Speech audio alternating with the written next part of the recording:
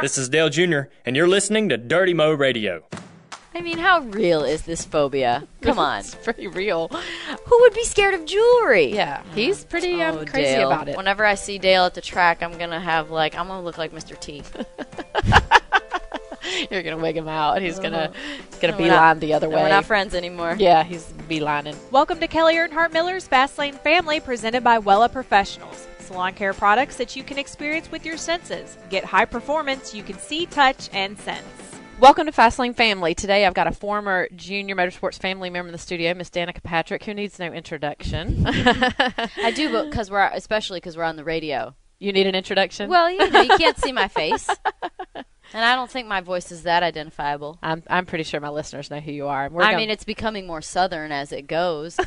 I was texting my girlfriend the other day, and I answered with, "Yes, ma'am." And then I said, well, it was just in text, but I said, "How southern do I sound?" And she goes, "Do you say y'all?" And I said, "All the time." And I said, when somebody's being silly, I say bless.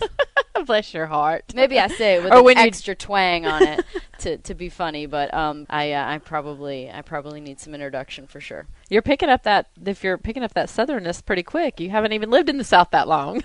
Well, yeah, but my boyfriend's from Mississippi, so it's like pretty thick. The other night I said, I asked if I sounded more southern, and he said, "No, you just sound normal."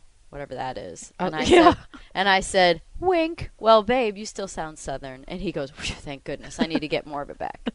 He wants to be more southern. Yes. All right. We've officially kicked off summer, so our Wella Professionals are going to remind us how to get the beach hair look that we all want this time of year. So let's get to it. Danica, you know, everybody knows that you are a race car driver and all the great things that you've done in racing. But what I want to know, and what I want my listeners to learn, is what gave you that racing bug as a kid? My dad raced. He raced, at that point in time when we were kids, he was racing midgets. So we would go on Sunday nights to the dirt track and watch the races. And I don't really know if we watched a lot. More than anything, we got like $20 and we would go up to the concession stand and get one of everything. Yeah. You know, a snow cone, the long licorice rope, and a hot dog, and you name it. So, and then we'd get all the clay at the very bottom of the grandstands and make big clay balls with it. But yeah, my dad comes from a racing background and has raced since he was a kid. And but then it was really my sister who wanted to do it. So she wanted to be number 65, which was the car that my dad worked on at the point in time that she was thinking about racing, and because he was done racing, and I just didn't want to get left out. And your sister was younger than you. Yeah. How much younger is she? She's 2 years younger. 2 years younger. Almost so exactly. Like Dale and I. Yep. So I just thought, well, I'll do it too, sure. And it just went from there, and I took to it. Did your sister race also? She did, yeah, for a while, maybe a half a season. Yeah. And she was, she weighed like 45 pounds, and she had 6 inches of metal on her seat to make her make weight, but she'd just fly down the straightaways and then get to the corner, and people were literally driving over the top of her, and she didn't really like that. So that did it for her. In the end, she met her calling now, but back then it was she wanted to race, but I don't think she wanted to get driven over. Yeah. I had the attitude. Didn't want to be that tough. In my first year, if I ever got bumped around, I didn't even consciously think about it, but I remember driving down a little short chute, and this car next to me, I just didn't want him to get by me or be near me, and it was a right-hand corner, and I just jerked left and hit him. So that was my attitude as a kid. I wish I had more of that. You're just going to take them out, right? Yep, that's right. Get them out of the way. Oh, you can't do that as easily now. What Problem you're doing in NASCAR. is, you race together every single weekend. Right. They're going to remember it. Yeah, they're going to pay you back. And you're going to have bad days, and they're going to make it worse, or you're going to have good days, and they're going to make it bad. Yeah. And yeah, it's just it's fun. It's funny. I think back to the days of when it was a lot more bumping and banging, so it seemed, and it just I don't know. It just isn't. It isn't appropriate now. And there's so much more because there's so much more at stake. Yeah. So I'm thinking about Carson in that realm, and we'll go places, and she'll be like, I'm like, Carson, you got to do this and don't do that. She's like, Mom, I don't know these people. I'm never going to see these people again. So I'm just going to take care of this the way I want to take care of it if she's racing. But there's not as much at stake. Yeah. In that just type of like racing. in go-karting, you see each other at the national championships 5 times a year, Yeah. But in NASCAR, you see each other every weekend for, 38 races. So, yeah. You got your crews and you got your cars and all these things that you don't, that there's millions of dollars there at stake, and Yeah. all those families and lives there that, they don't want to be working extra hard if they don't have to. Yeah, and just like when I came into NASCAR from IndyCar, I just loved the fact that people couldn't be too aggressive on you because you could just pay them back. And so there's that. Anyway, it's just I was really aggressive when I was a kid, and it would be fun if that was kind of a little bit more appropriate now. But there's a time and a place, and it's usually at the end of the race for up front. So eventually I'll get there.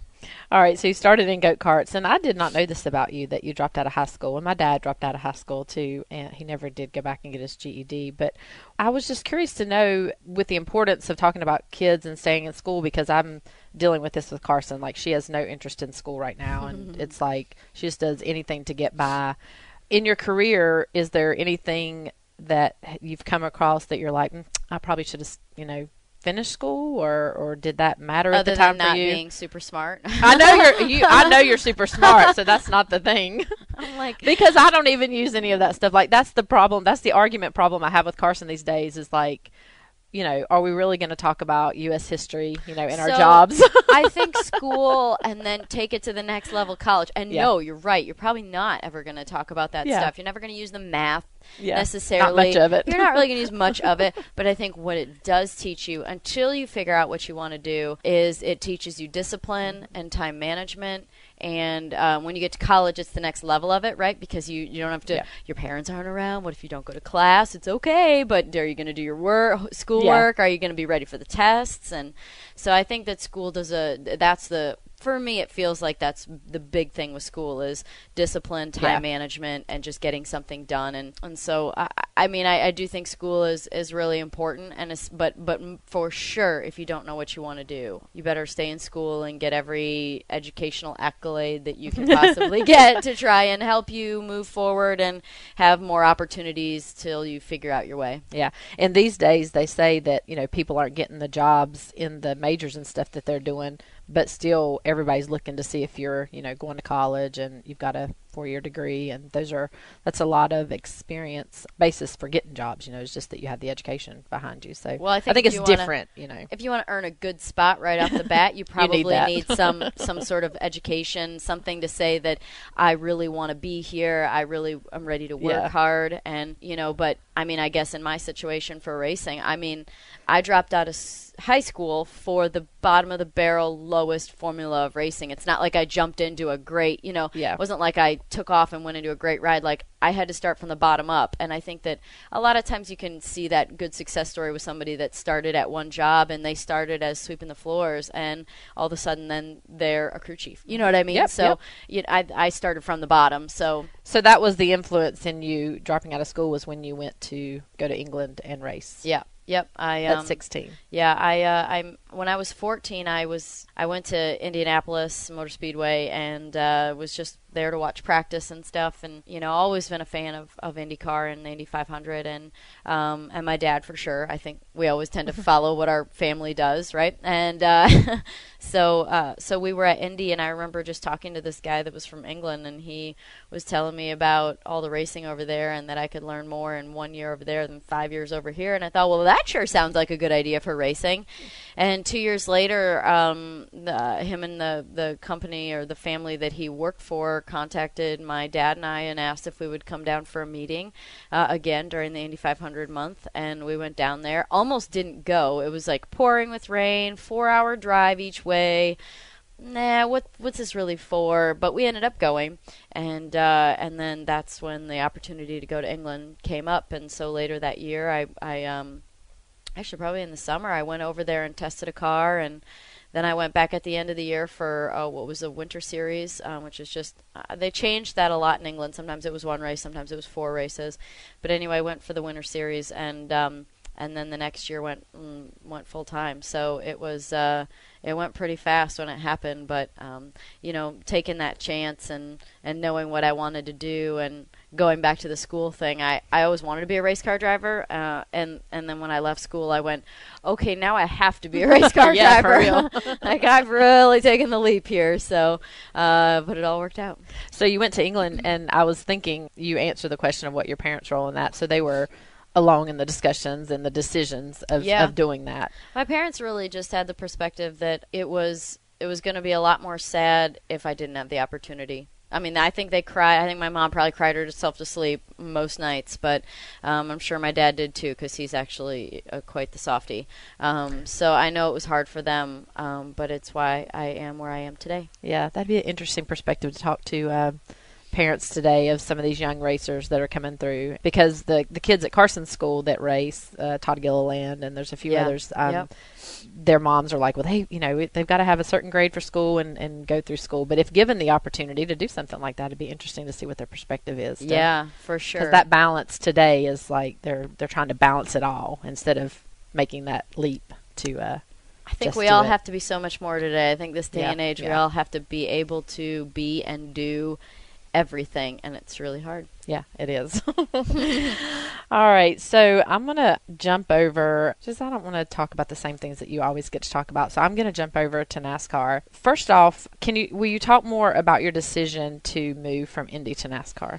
Yeah, well, I had always been a little bit curious. I can remember back in the early years even of IndyCar, and the race would come to Phoenix at the end of the year, and IndyCar season was over with, and go down to the track. And I remember joking around and putting a foot in a car like I was going to hop in, and photographers were there, and it was funny. And but what was I thought cool about all that was that people really seemed to receive me well, and it wasn't like I was being blown off, and they were like, no, really, that'd be really cool if she came here and did that. And so I think that was way back like in 2006. So, fast forward, quite a few years later was when it really happened. And thank you, because you were a part of that, of being able to make that happen, and be able to drive for you and Dale and really get going in NASCAR.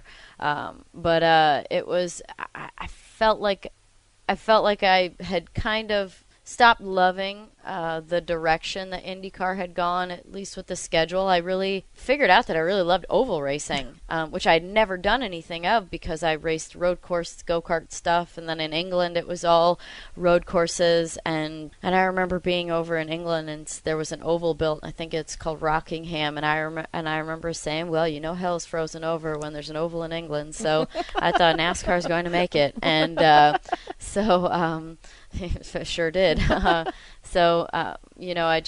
I really felt like I really loved oval racing, and it went from being all ovals and 3 road courses when I first started in IndyCar, and then it got to majority road courses. And I don't know, I didn't do quite as well. I mean, actually my finishes were probably just as good, but like qualifying was a struggle, and I don't know, it just wasn't as happy, and it wasn't as fun. And road courses are very much about racing against yourself, I feel like, and ovals are more about racing against everyone else.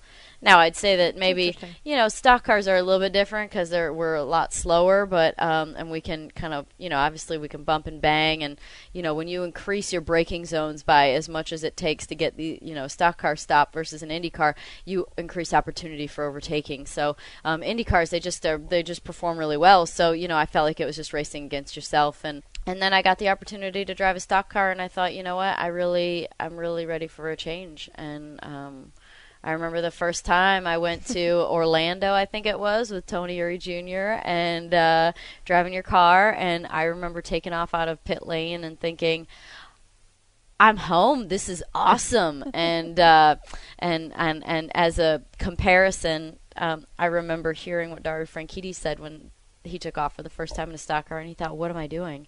And I thought just the opposite. So I feel comfortable and at home in a stock car. I feel like it's back to grassroots of like the kind of people was used to growing up with, and the style of racing. And it's for sure a lot more work. It's both on track, of course, with so many more events, but off track too. I mean, I have only learned more and more every year how involved you have to be able to make it work and do a good job and walk around the shop and really like just be a part of it, even if it's just showing your face, to really getting into it and having serious meetings. And it's just a lot of work, but I think that just shows how much I like it, because I'm happy to do it. Yeah, when we were talking about having you on, and Mike Davis was recalling testing down with you in Daytona, and just how, I mean, he basically said he has not met another driver that is as determined to do it as you were. Oh. And he talked about just, you know, you getting up and exercising, and that just all, it was like fitness, testing the car, you know, eating good, fitness, testing the car, go to bed, get up, do it again. Yeah. Yeah. And he's like, man, this girl wants it. So that was really cool to speak to that. It's nice to hear. So looking back, do you feel that the 2 partial seasons that you did here in Junior Motorsports and the full season, you know, did that prepare you enough for Cup?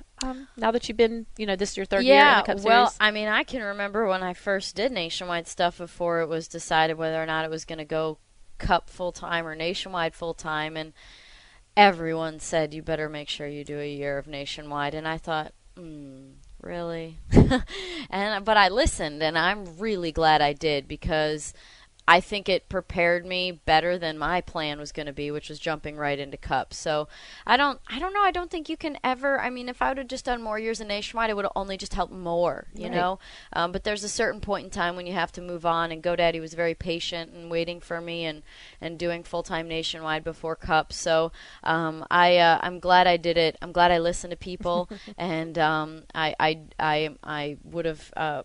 Fallen harder if I would have tried to jump right into Cup. And shoot, I can remember that first full-time nationwide year doing the 10 Cup races, and I can remember going to Darlington. That was my first real race outside of Daytona, and I sucked. I mean, I was like, I could not keep up in practice laps. It was terrible. I was so far back, and I remember being overjoyed that I didn't qualify last. I was like, man, I went a second quicker than practice, and the little things. Yeah, I would have qualified legitimate. I didn't need points today, and it was definitely hard. And by all means, I'm going to go back to Darlington, and it's probably going to be the same scenario. It's so fast and furious, and Cup practice is so hard. It's so fast. But anyway, I'm yes, it prepared me for Cup, but I could have taken even more of it.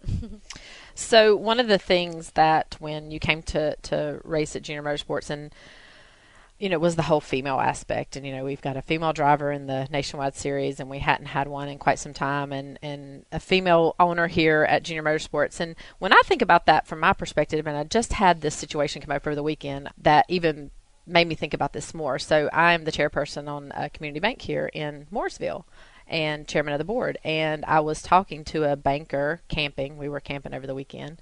And Glamping? Camping? Glamping. We were glamping. We Okay. 40-foot fifth wheel. Yeah. Bunk beds. Yeah, it's glamping. And we were just talking, and he said he worked for a bank. And I was like, oh, you know, I'm the chairperson for Blue Harbor Bank, the community bank in Mooresville.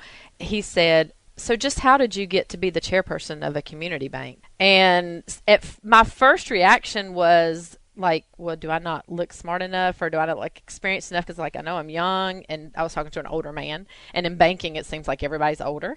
And so I was at a bank meeting last night, and I was telling one of the board members about that, and his first thought was it was because I was a girl, and he's like, that just shows the amount of confidence that you have, because you didn't think automatically that was the female angle he was going after. It was the experience angle. You know, my mind went to experience. I go back and forth on the whole female thing, because I think it's important to notate and to be different, but at the same time, we want to be like everybody else. And in my job, I don't think about being a female. I'm just like a business owner, car owner, you know. Yeah. Right? I hear ya. It's so I'm just curious about your perspective. I've heard you talk about it before, but it's a fence that I sit on about sometimes which way to go feel about it. Yeah, to feel about it, and probably circumstantial, you know, in a lot of ways. Of you get asked to do a lot of things and talk to a lot of women's groups and kids and girls and all this kind of stuff, you know. So, well, curious. I mean, I think that in racing it is super unique still. Yeah. You know, there's still not a lot of it, but I don't shy away from it because I understand it's what has helped me get to where I am today.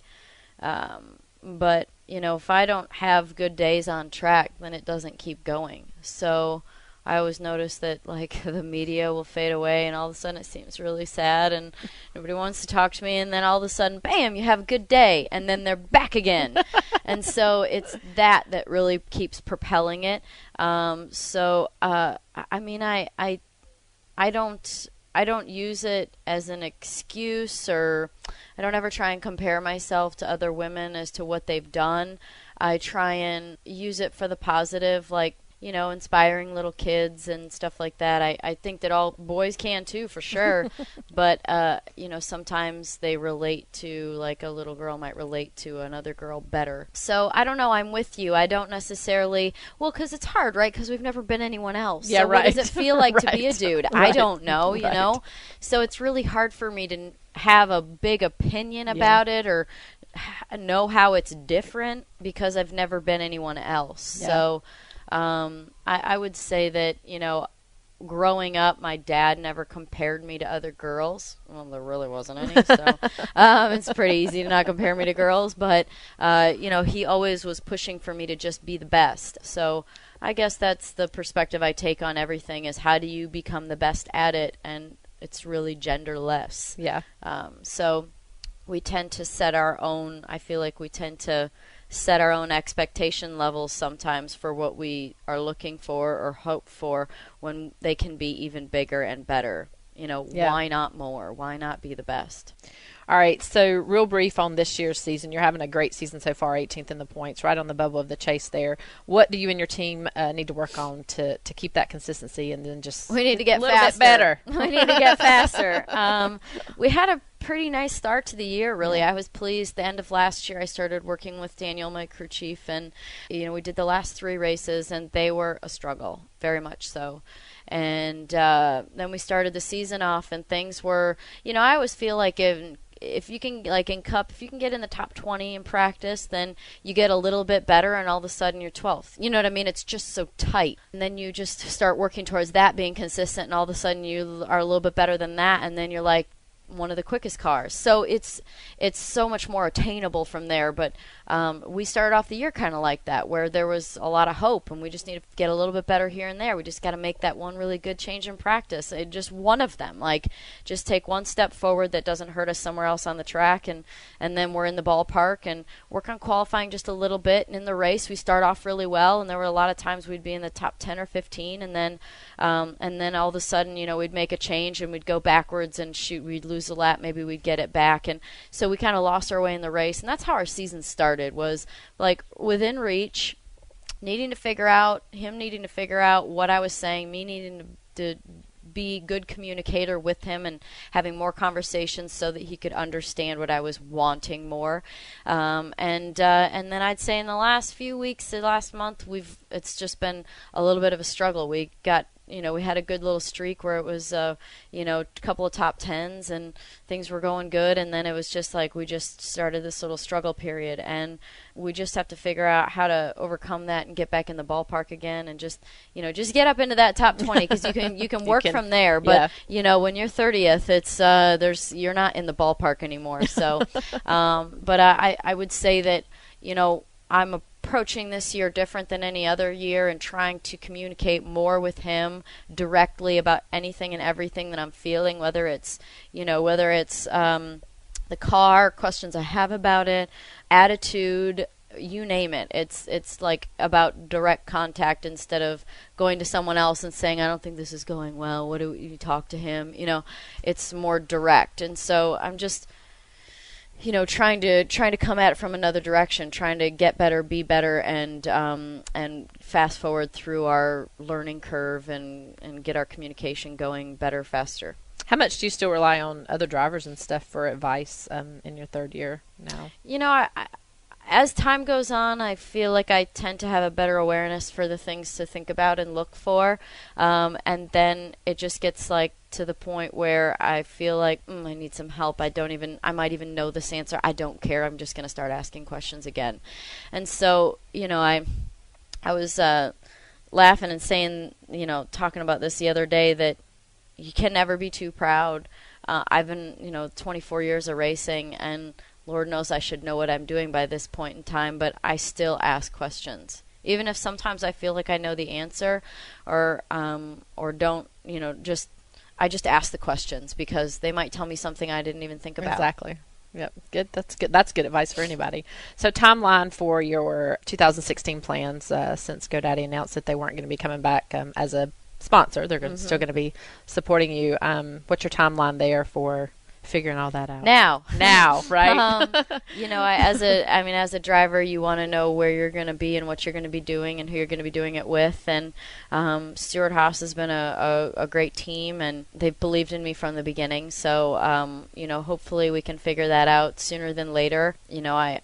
GoDaddy was a great run, and hopefully some other company out there sees what has been done with my sponsors that I've had and GoDaddy and any other company. And my relationships with sponsors tend to last a pretty long time. Like, I'd say there's a lot of them that have been going on for 10 years, and so it's I tend to have really good relationships, and it works both ways very well. So hopefully there's a company out there that sees that and wants to jump in with both feet and be my new primary. I think that's where the uniqueness of being a female is a definite plus, right? Yeah, because absolutely. it opens the doors to a lot more companies out there, and some of those Fortune 500 companies that wouldn't otherwise, even think about it. So. Well, it's there's the car, and so then they buy that, but then there's the uniqueness of who I am, which, exactly. When things that are good happen, that gets quite a bit of attention, and then, then there's the marketing where, my brand is becoming more well-known every year, and so it's about being able to deliver all those things. So, and most importantly for a company, it's about ROI. If they can't figure out a way to create that, then it doesn't continue. So, and I've had a few of those sponsors that tend to not invest enough in the relationship to use my platform and use me. And I am a tool, but it goes beyond that and goes into marketing and advertising. And I guess in general, the racing tends to be the bonus, right? Yeah, they get on the car and then they do their marketing, and then the good days on track are like the bonus that are intangibles that you can't ever count on. I'm sure we'll figure it out. Definitely how we sell ourselves here at Junior Motorsports is a marketing company, and then we just happen to have this as an asset. The cars, I'm sitting here pointing to our race shop. They can't see us. These cars on the track are just one asset of that marketability. All right, so let's switch from racing to some fun stuff. Fashionista that you are. What's one thing in your closet that you can't do without, fashion-wise? One thing I can't do without. I have jeans, a lot of jeans, and I love colored jeans, actually. A lot of, if you just have a T-shirt and you just Colored throw jeans. a pair of jeans on with it, if they have color, if they're red or blue or, something different, then it tends to make the whole outfit. So you don't, I like, I suppose, colored jeans. Have to spend too much time putting it all together. My go-to is my Invisibelt. Do you have one of those clear Invisibelts from Lavender? No. So it's just this little clear belt, and it is adjustable, and it just clips in the front. Because I have the hip thigh is not proportionate to my waist. I have a really small waist compared to that. So all of my pants are too big, so I have to wear a belt almost every day. Girl, I don't have that problem. My waist is the disproportionate one. I'm like, if it fits my butt and my legs, it's usually pretty tight on my waist.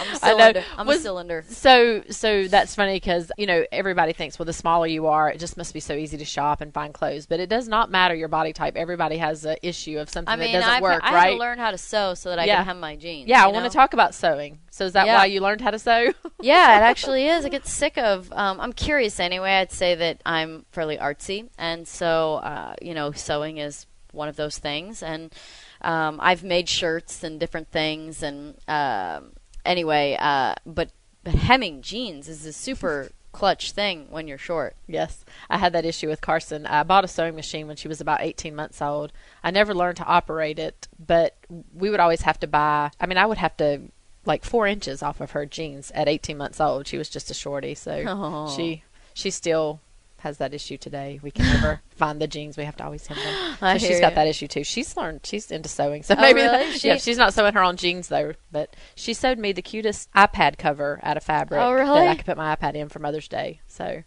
jeans are super easy. Yeah. You just send her on over and we'll have a jeans hemming session. Well, I know she'd love to come sew with you, that's for sure.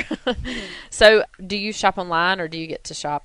I like to shop in person. In person. Yep. The only stuff I get online is the stuff I can't get in person. Yeah. So, but I love to touch it and try it on and look at it, and I don't know, it's things look different in person than they do, and I just like to shop. So when you go shop on, like for me, I feel like shopping online, if that's all you did, means that you don't like to go shopping.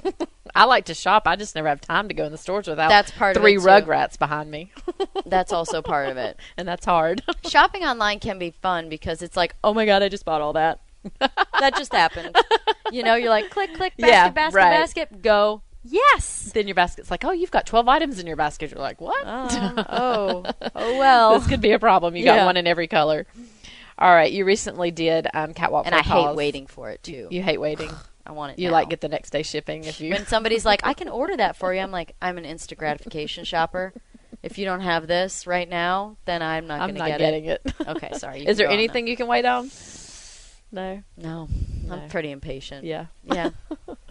All right, so Catwalk for a Cause, you recently walked in. That was awesome to combine your love of fashion and then a good cause there. Your little girl, all the little kids seemed shy They were pretty shy. once they And got I out think on the runway. part of it is, well, they've probably never done something like Yeah, that before. yeah. Another part of it is that we just meet them right then. You Yeah. know, we meet them. I mean, we meet the little kids probably, you know, maybe a half an hour to an hour before we walk down the Yeah. runway. So not that much time. I mean, you have to be a pretty outgoing kid to, you know, feel comfortable with a stranger. So, but it was, we had enough time to kind of come up with a couple little cute things to do on the runway with our little pose at the end of the that was runway awesome. and our little, like, you know, look over our shoulder halfway back down the runway. So it was fun, but she's a little bit shy. Have you done any real runway work?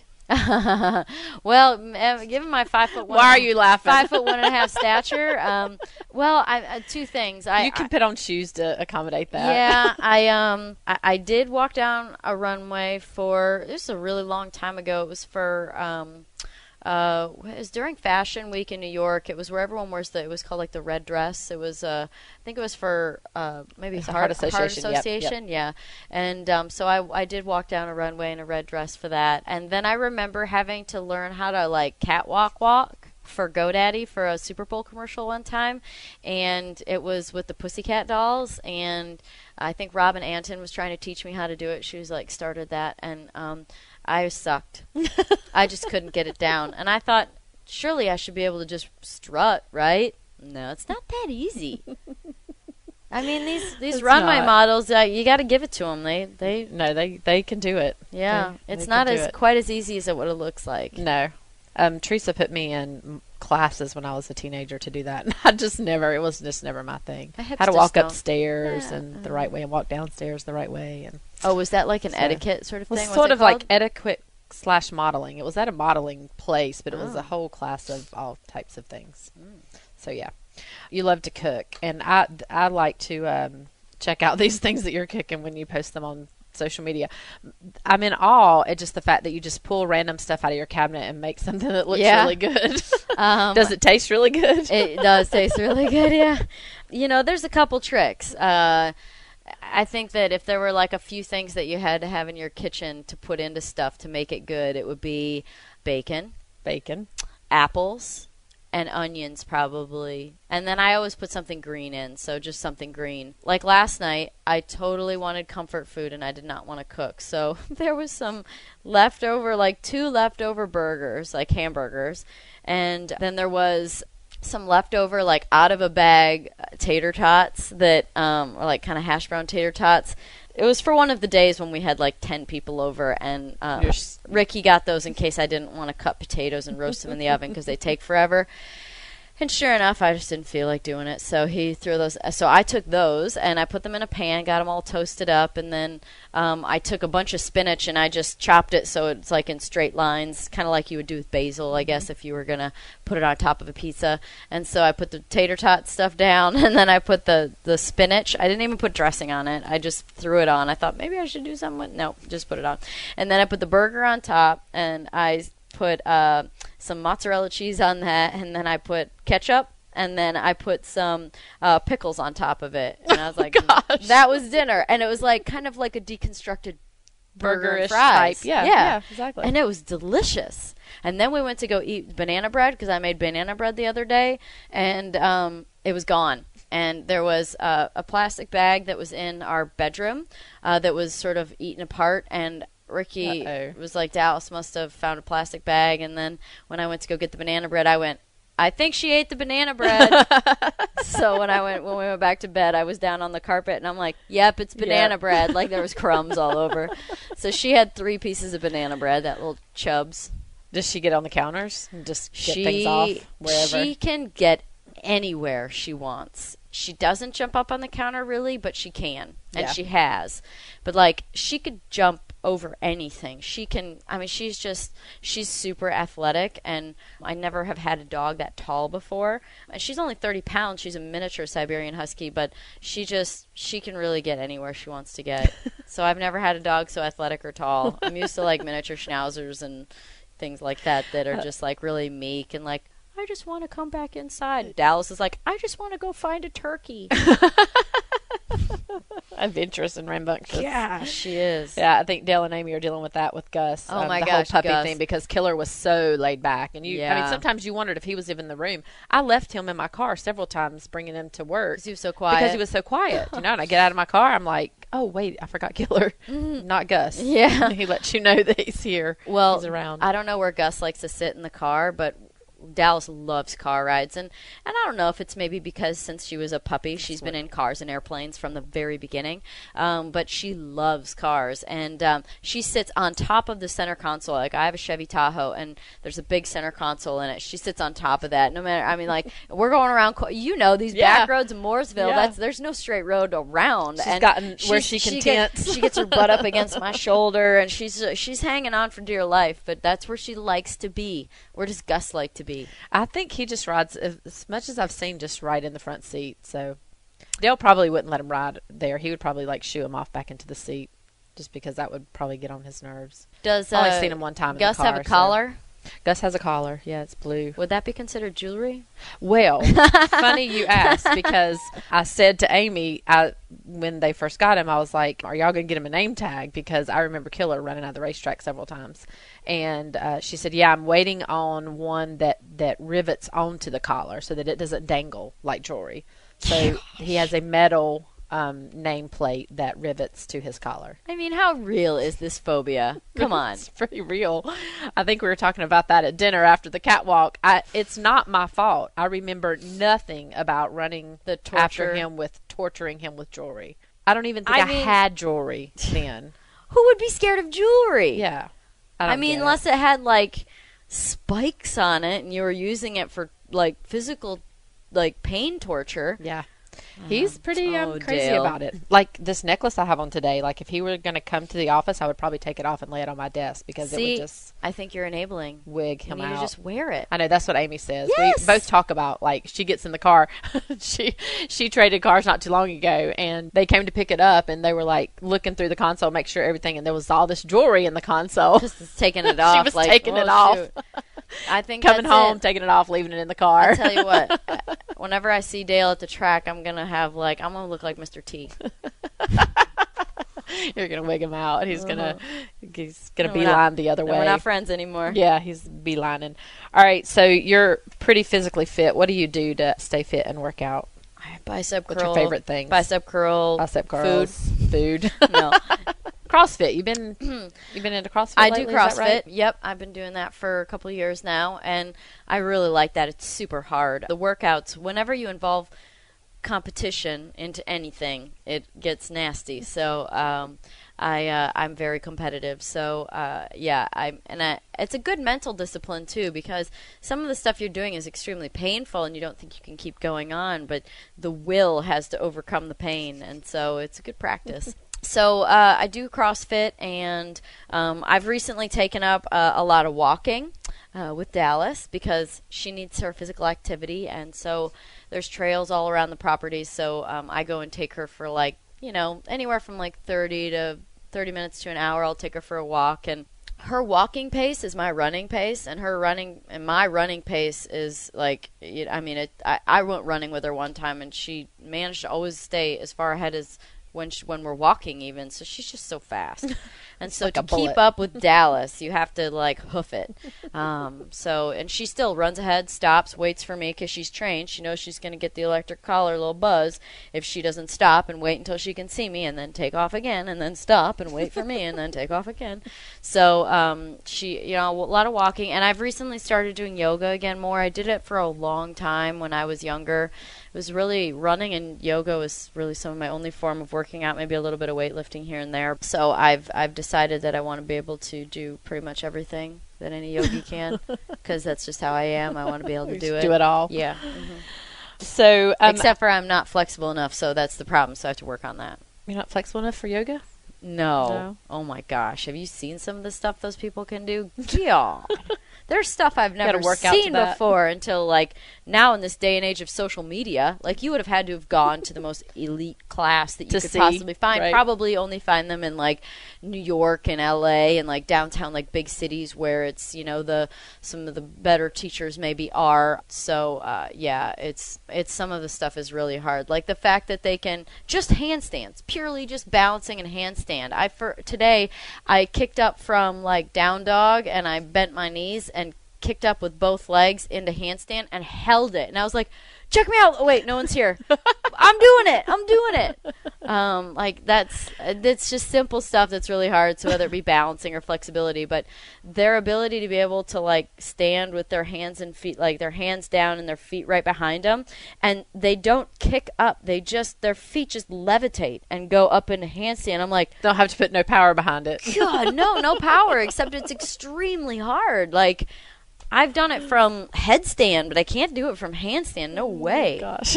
We'll check in with you in about 6 months and see if you've mastered it. Thank you. Yeah, I need at least that. You and Ricky, what do you guys do outside of racing for fun? Well, outside of racing for fun, Ricky watches racing on TV and on his computer.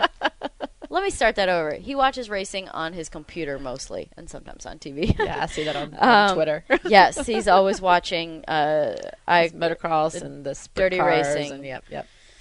Yes, he's always watching that on his computer. But outside of that, I mean, the other day we built a table and benches on our cool. patio. We didn't have anywhere to sit because we just know we need to redo our backyard, so we just haven't really invested into a bunch of stuff. And so we made that because both of our parents were coming for the Charlotte weeks. So that was pretty easy. So we like to do that kind of stuff for fun, and we like to go work out and hang out with Dallas and hang out with our friends and have our family over or go see our family, and every now and again I can talk them into a vacation. So yeah, but it's fairly domestic stuff. How do you guys coordinate your schedules? Is that real important for you guys because you're the track, but you're both off in your own direction, but during the week with other obligations? I think that we do try for sure, and there's just some stuff that comes up that it just comes up.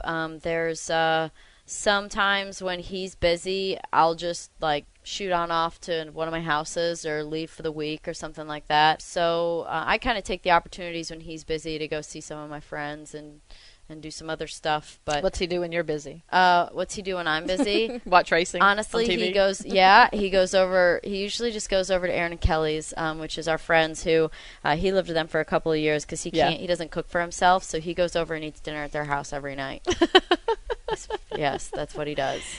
Oh, he's pretty low maintenance. It if sounds I like. hadn't come along, I'm going to guarantee you he'd still be live living in Aaron there. and Kelly's. I'm like, babe. I At can this say a point lot. in I time, can I'm think like- of a lot of things for Dale the same way. If Amy wouldn't have come along, we'd still be taking him pizza and wings for lunch. So I'm like, yeah, babe, you're a 27-year-old millionaire. I think you should probably go ahead and just step on out and get a house. oh gosh. I would always laugh in Aaron and Kelly's house. I'm like, the two of us are living there and like for nothing. And I'm like, is this uncomfortable at all? Like, do you think this is super weird? Because I do. Yeah, I was going to say for you because you have a couple houses in different places and I'm like, okay. lived on your own since you were 16. Exactly. I'm like, this is not. Yeah, I'm gonna need some space. I need a closet. Something serious. Oh gosh, that's funny. Favorite thing to indulge in? Wine. Yeah. When I wrote that down, I was wondering if you were going to say that. Yeah, that's probably my favorite thing. I don't really Like all types overindulge of in wines? food. I more than anything, it's like few glasses of wine. I like red the most, but I'll drink most any kind. I don't really totally love cheap wine. I got a bit of a taste for good wine, and life's too short to not drink good wine, and life's too short to not drink good wine because I've got a fridge full of it, and I've got a cellar full of it in Arizona, and wine cooler full of it in Chicago. So I've got a lot of it. So wine wherever you go. That's right. You mentioned social media earlier. What's your favorite social media app? How do you feel about social media? Well, I've had Twitter since 2009, and I have a good following on that, but I actually love Instagram. That's what a lot of people are saying. Because it's pictures. It's just easy. And even on Twitter, I want to see the pictures. So, yeah, unfortunately, I don't post all that much stuff on Twitter exactly. I tend to just link it all from Instagram. Yeah. So, the thing with pictures is you get a visual. You see what's going on. You don't have any really room to, make your own stories up. And I don't know if you probably have kind of been in this scenario or your whole life probably, but I think if I would have established myself on social media as being opinionated, then I could be, but I never have been, so I don't get to. You know what I mean? Yeah. Like I should have just been myself from the start, Yeah. But you tend to make a lot of people mad, and you tend to alienate certain people or certain fans or certain things. Maybe it's even about liking a certain brand or company, and then all of a sudden it's like, well, this other brand was going to sponsor you. Right. But of course, you said on social media that you like that. So, it's about, there's just so many ways to screw things up when you say things. Yes. So with a picture, it's hard to totally screw things up. So that's one of the reasons that we were glad Dale wasn't on Twitter, because it's, he is so honest and just says what's in his heart. And I think Twitter's been a great thing for Junior. It has been. I feel like he is so much more relatable. Yeah. Even to me, and I know him, but just having an opinion about stuff, and I think he's done it right from the start. It's just organic and he answers their questions and engages a lot. That's also another thing I don't do. I don't engage a ton with the fans because I've had scenarios where they, maybe they'll just be sending me messages all the time, and it's overwhelming, or you don't answer these other people, and then they get mad, and they're like, oh, well, she only answers certain people, and it's like, how about I just don't do any of it? What if I want to do a bunch of questions with somebody, and then all of a sudden I don't do it for a while, and people are like, what happened to you? Where'd you go? Why aren't you answering our questions anymore? So, gosh, it's just stressful. There's enough crap going on in my life. I don't need to create more expectation levels. It's funny because Kenny Wallace, I think he does Twitter so well. His personality, I mean, he wears my timeline out, don't get me wrong. But, I hear you. But he is such a likable person, and so his responses to people that put him in that position that you're just talking about, he can get away with. Yeah. But, because he's always been like that. Right. And certain people, I get it, I should have done it from the beginning. I should have been opinionated. All right. Well, this has been fun. I really appreciate you coming and doing this with me and being on Fastlane Family. Yeah, very fun. All right, it's time now for our tip of the week, brought to you by Wella Professionals. Ever wonder how to get the beach hair look? Well, our Wella Professionals have given us the simple steps to achieve that style. Now, you were talking a couple weeks ago. You've been working with the beach spray, right? Yeah, I'm getting better at it too. And I finally remembered in that tip that we're getting ready to talk about that you dampen your hair. You got to get some of that wetness out, because I was just scrunching. Yeah, straight out of the shower. Gotcha. Oh, yeah. You can't do it. It was totally wet. Okay. So the tools that you're going to need are sectioning clips, round brush, flat brush, and a blow dryer. While the hair is wet, prep your hair with the Wella Professional Velvet Amplifier Style Primer, which we talk about a lot in our tips. That's something very handy to have, so that you can get your hair ready for all the other styling products. Start blow drying. This is your tip, Amanda. Start blow drying the hair so that it feels damp rather than wet, and use your flat brush. Then apply the Wella Professionals Ocean Spritz with your hands. Scrunch your hair to add the body and texture. Finish with a dime-sized portion of Texture Touch reworkable clay and define the ends to give that a matte finish. This will help recreate that ocean sun-kissed look. If you would like to purchase the Wella products in today's tip, you can visit any of the 782 Ulta stores nationwide, and you can purchase online at Ulta.com. Thank you for joining me for this week's Fast Fame Family. Had a lot of fun catching up with Danica and talking some things non-racing.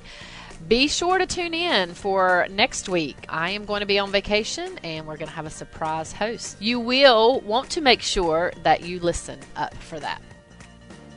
Fastlane Family has been brought to you by Wella Professional Hair Care, multi-sensorial hair care products that you will see, touch, and sense the difference from your very first wash. Hair care needs from fine to normal to color to coarse, Wella's got you covered. Wella Professional Hair Care products are available at over 780 Ulta stores nationwide. Visit Ulta.com to find the store nearest you.